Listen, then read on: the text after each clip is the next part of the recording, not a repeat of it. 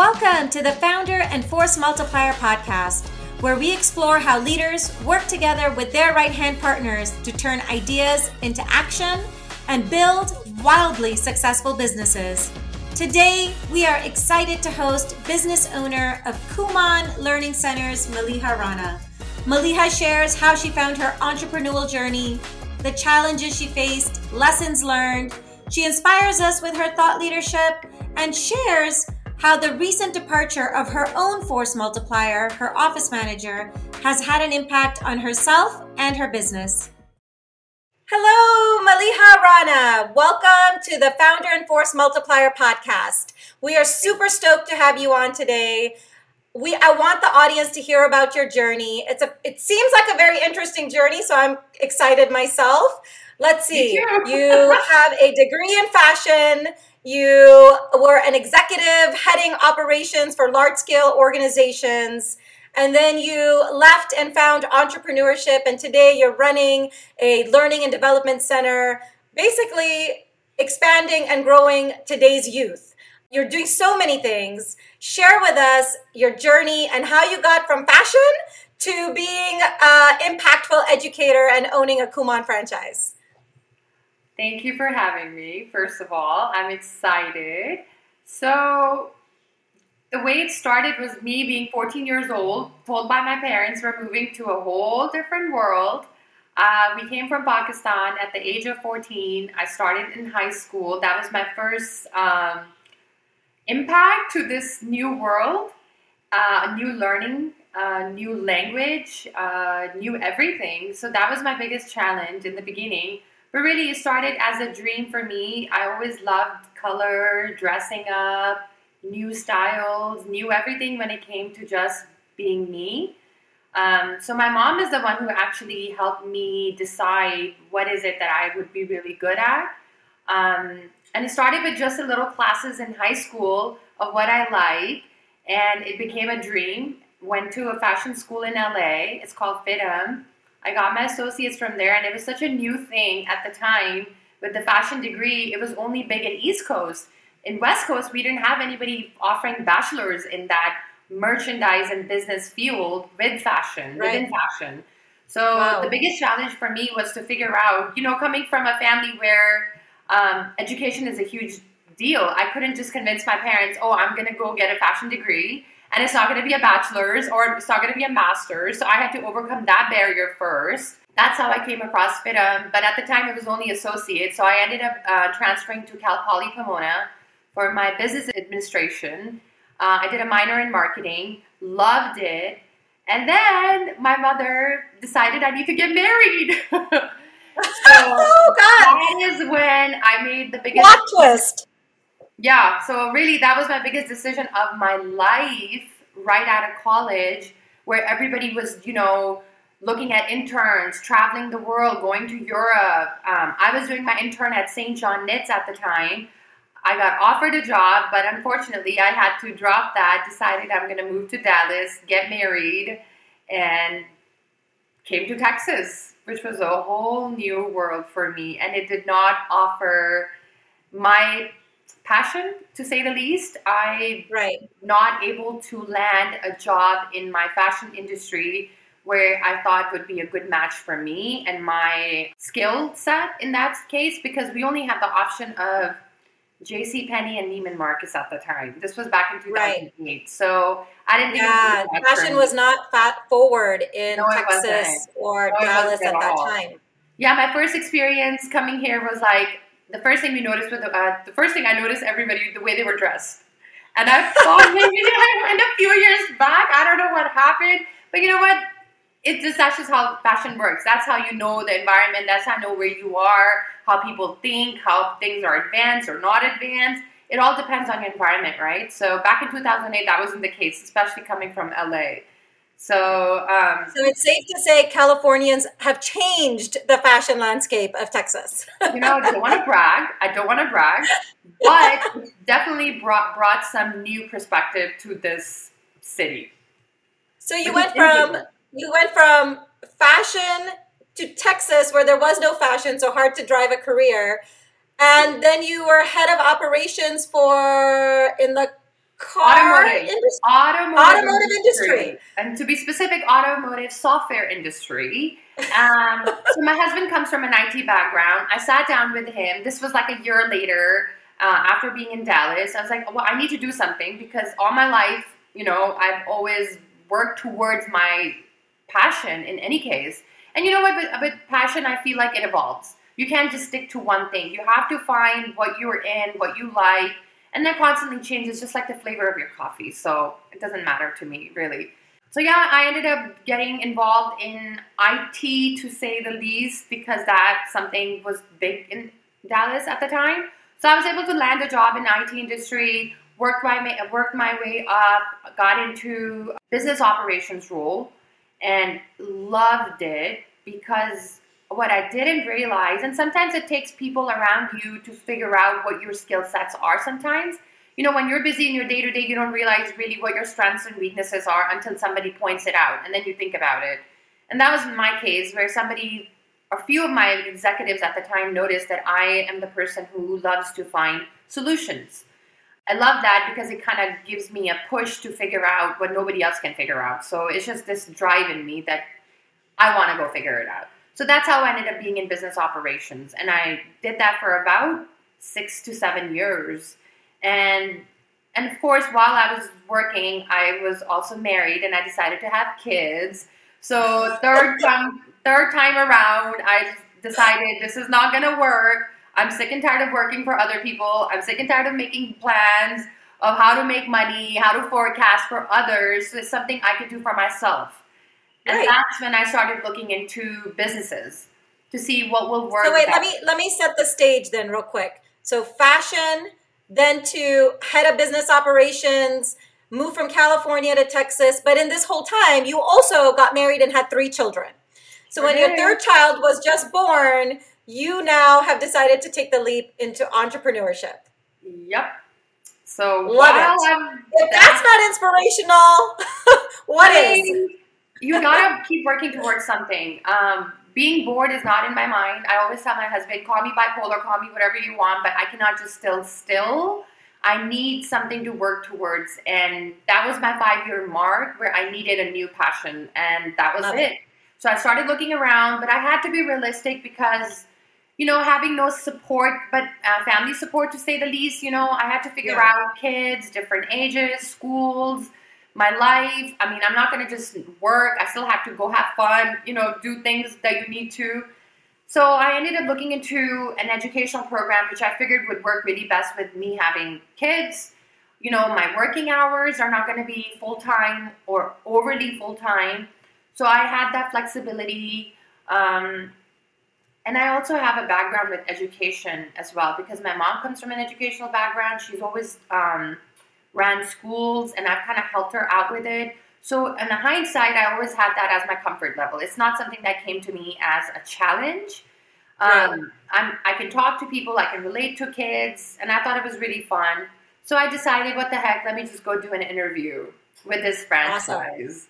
Yeah, so I did an interview, passed through it, franchise was interested, and did the whole nitty-gritty of the details of how to get into it, investment, interviews, multiple interviews. And finally, we decided that I was going to buy this franchise and run it while I was having my third baby. Oh, my God. I love it. So nothing comes softly, right? So you sit there and you make plan and you think everything is going to be a perfect scenario. There is no perfect scenario. It's everything at the same simultaneously. So yeah, I had my baby, started my business. She turned 1, and I opened my doors up to Kumon, which is the franchise that I opened back in 2017. And wow. 5 years later, during COVID, after COVID, we're here. That's what I'm doing.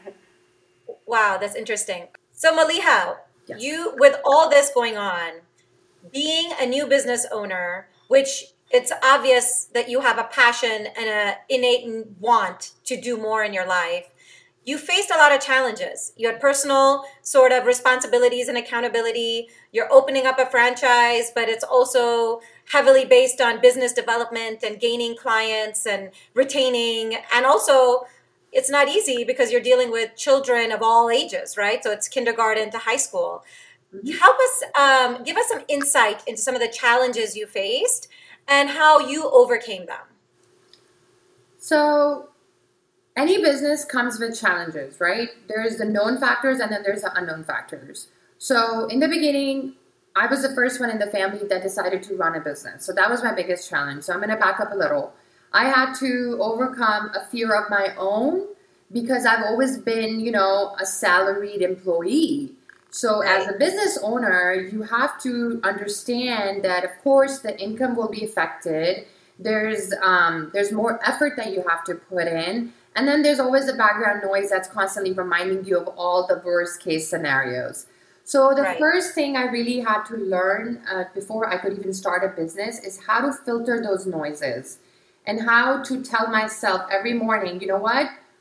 I'm going to get through this day. I'm going to do what needs to be done. I'll make my list and I will go over everything and come through my fears. That was my biggest challenge. That was my personal challenge at the beginning.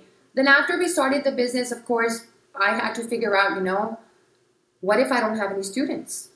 Here I am interviewing, I'm building out my own center, I'm trying to meet everybody at the library. So the first week when we opened up, I started with 5 subjects. That's how we count our tuition, to say the least, right? 5 subjects is all I started with. And I got everybody in my background saying, what are you going to do? What are you going to do? How are you going to survive? What's going to happen at the end of the month, blah, blah, blah. I was like, you know what? We'll get through it one day at a time. That's all I can do. I can only control what's in my hand. Everything else, of course, is going to come in with what I have thought about and what versus what's not going to happen. Anyways, long story short, at the end of the month, I closed my books with 20 subjects. Wow. That was one thing. And you went from 20 to, in 6 months, you were telling me like 300, right? Yeah. So it's doable. Challenges are there. I had to work more than I ever worked in a corporate job, especially my first 2 years. Because that's the time when I decided I'm going to give it my 100%. Because if I don't give it my 100% at that time in the beginning, then of course my turnaround was going to be affected, right? So I gave it my all, talked to everybody, did marketing. Marketing was the biggest challenge because a lot of times what you don't realize is my goal was to reach out to schools. My goal was to reach out to parents. But you really have to figure out, okay, how do I know who needs my help? Because here you are trying to figure out, like, who do I need to cater? Okay, I figured that piece out. Those are my demographics. Now, what do I do? What is my step-by-step to reach out to them? I can't just show up to someone's door and be like, hey, guess what? I'm opening up a center in your community. Right. Would you be interested? Hey, I'm not here to tell you your kid is not smart, but I feel like your kid can benefit. So you really have to be careful with the way you speak to these parents. And keep in mind, all my life I've been working for adults. So now not only am I working for adults, I'm also working for those kids. So I really had to change my tone. I had to change the way I talk, the things I say. But it was fun. Challenge was to basically switch gears of how to approach these parents and school administration, communities. Within our community, I had to figure out, who do I need to talk to at community level. Really, that was my biggest challenge at the time.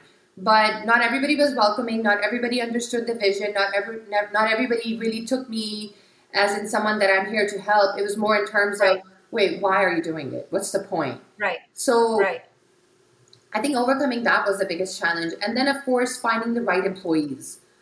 So while I'm trying to hustle to get students that are going to pay me, I also have to have right set of employees and how many employees and what kind of employees.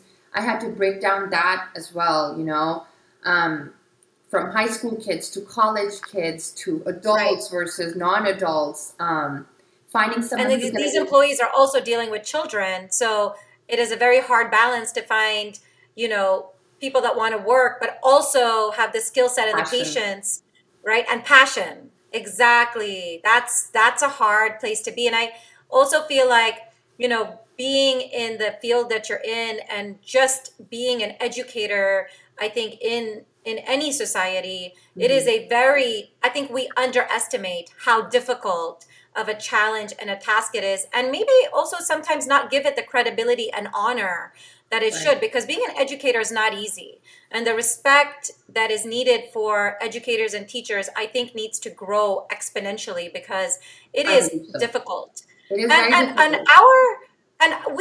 Especially myself as a working parent, I am putting my heart and soul and trust into educators, because you are basically raising our future, our children. And that is not only honorable and admirable, but also very difficult. And I know I have a lot of respect for it, and we appreciate, if you haven't heard it today, we appreciate what you are doing. Tell me something. Really, it makes a difference, yeah. So tell me something. In your business, I know having a office manager / assistant is so important for you. And recently you had told me that your office assistant is also, pursuing other things. So now you have a gap. Explain to us the impact of having an assistant and what that gap feels like to you right now. That gap feels like I'm working nonstop. Man. No, it is so key to have an office assistant, office manager, however you want to put it. Basically, your chief executive, your right hand, because as a business owner, you cannot be working as a widget. I cannot emphasize the fact that I need to focus on the growth of the kid, which is that student per student, and my own business growth as well. And I cannot focus on that right now because I'm stretched thin. I am working basically the job of an assistant, or multiple assistants at this point, is all on me. So not only am I focusing on the day-to-day, but I'm not able to focus on my growth as a business, as an instructor, and what I need to do for each child's growth. So that gets affected because I can only stretch myself so much. And then what happens is I'm putting I don't know what the fancy way of saying is, but I'm doing a half job. Literally, that's what happens at the end of the day, right? Because I'm putting a little bit of everything in every basket because I'm not able to do it 100%. I'm not trying to be a perfectionist, but I still have to put my time in accounting part of it. I need to put time in the growth of my business, in the marketing. Where do I want my business to be 5 years from now? And I cannot focus on that 100% because here I'm trying to get through day-to-day work for not having my that makes sense. Right. Yeah, that makes sense. And we say that all the time in our teachings and our webinars also.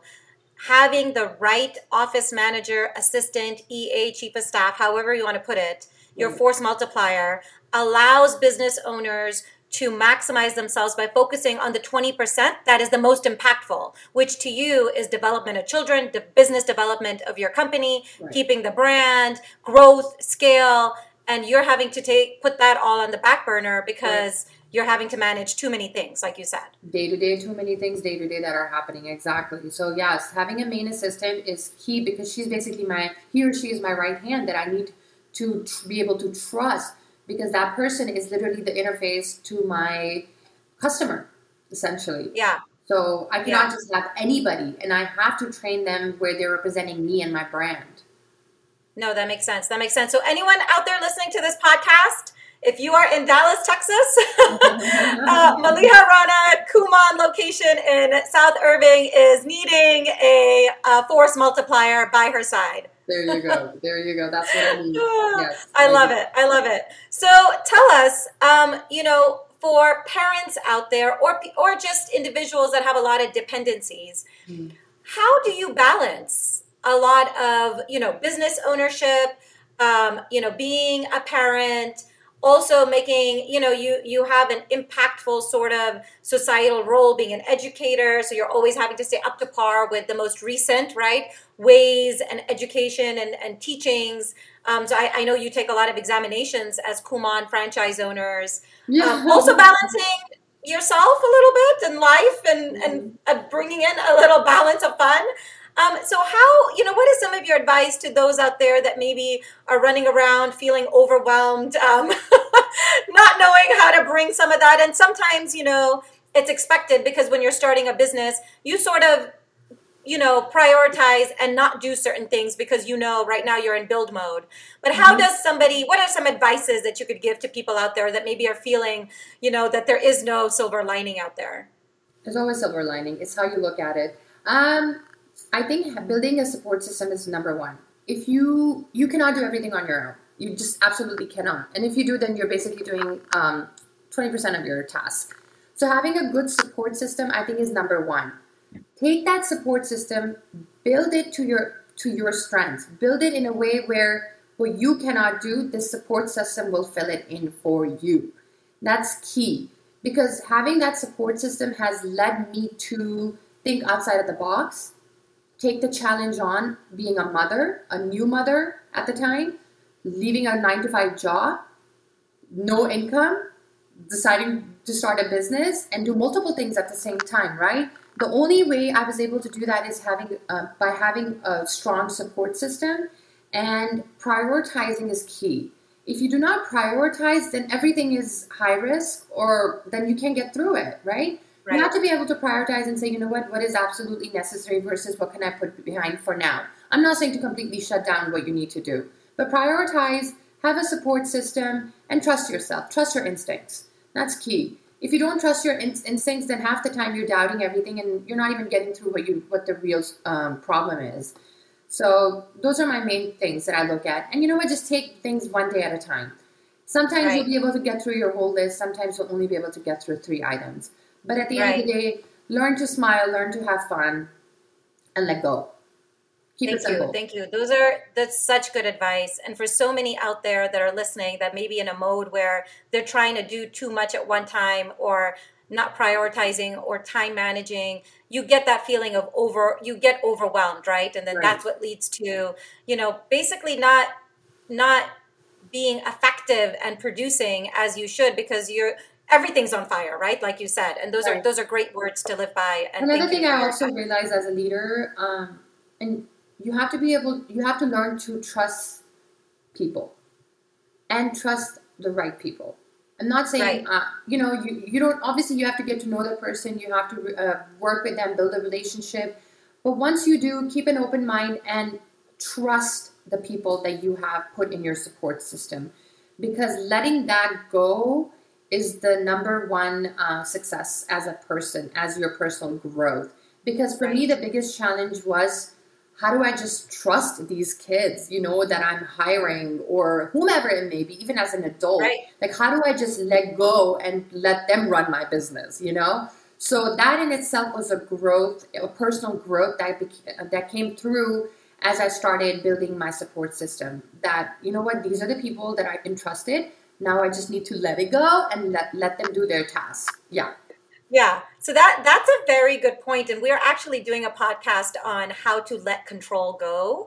Do you have any advice for people on if they feel, because, it is by nature, a lot of people like to have control, have their hands on it because they feel like it's done the right way. But we all know running a business, that will hinder you because you're not delegating and you're not being impactful because you can't multiply yourself.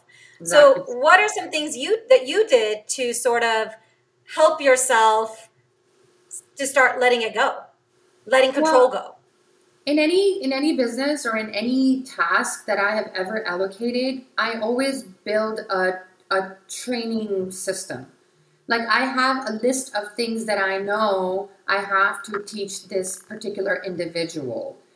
And make yourself a strong training module or work list or expectations. Have straight expectations, direct expectations, and make sure you transpose that in a clear manner to the person you're entrusting.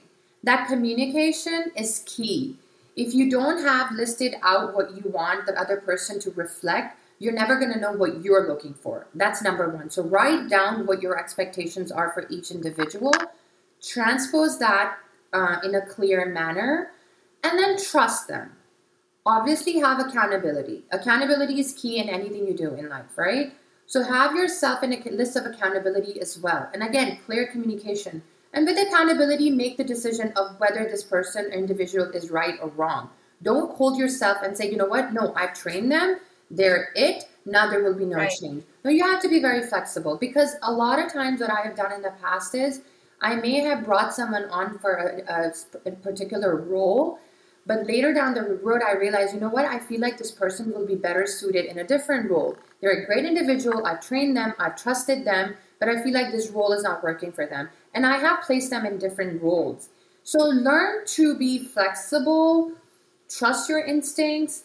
As long as you have a clear communication, you're going to be okay. That's all it takes. Yes. Yeah. Yes. Yes, yes, yes. Thank you. Thank you so much for saying those words. It's so inspirational.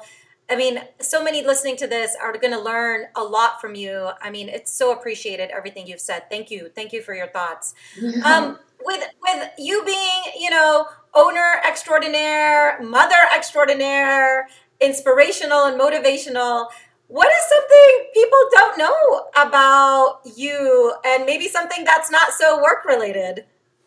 I love to socialize. I love to be thrown in places, situations that are out of my comfort zone, because I get to do something new. And that, I think, is just part of my personality. I get bored really fast. I love to meet new people and just be in a new situation. I love challenges. I think that's my personality in a sense, where I love being challenged and just trying out new things in life, I guess. I don't know. It's fun. No, that's I love to have fun. I cannot be bored. You have to have, I think that's the key message, right? That if you want to do it, you can figure out how to get it done, right? Yeah. Let it go when you need to let it go. Prioritize. And at the end of the day, I mean, we don't know what tomorrow holds. Like, we should have fun through our journey. And we should enjoy what we're doing and have an impact on ourselves and really be happy in life. Like, these things are important. Life is too short, right? I realize that from working with little kids. We call it an incentive program. Reward yourself. We always reward these kids. We always reward our kids, whomever. Like, especially kids, we've noticed that we reward them a lot, right? It's an incentive. We need to reward ourselves too. I think it's important. We need to pause and realize, this was a good day. This was a great accomplishment. You know what? I'm going to go out and celebrate. I don't know. Do something for yourself. As little as it could be. But you have to reward yourself. That's important. I love it. Thank you so much. Maliha, we at Founder and Force Multiplier found you so inspirational and impactful. You've motivated our team. We're so happy that you came onto our podcast and are inspiring and motivating those who are listening to us today. We appreciate you being here. Thank you for all your insights. They're very, very useful. And I know a lot of people are going to take this away. So we appreciate you being here today. Thank you for having me. I appreciate it. This was fun. You're welcome. Thank you so much for tuning in. We really appreciate all of your support and can't wait to hear about your own success stories. Make sure you hit that subscribe button to stay up to date with the latest podcast episodes. And follow us on Instagram and LinkedIn.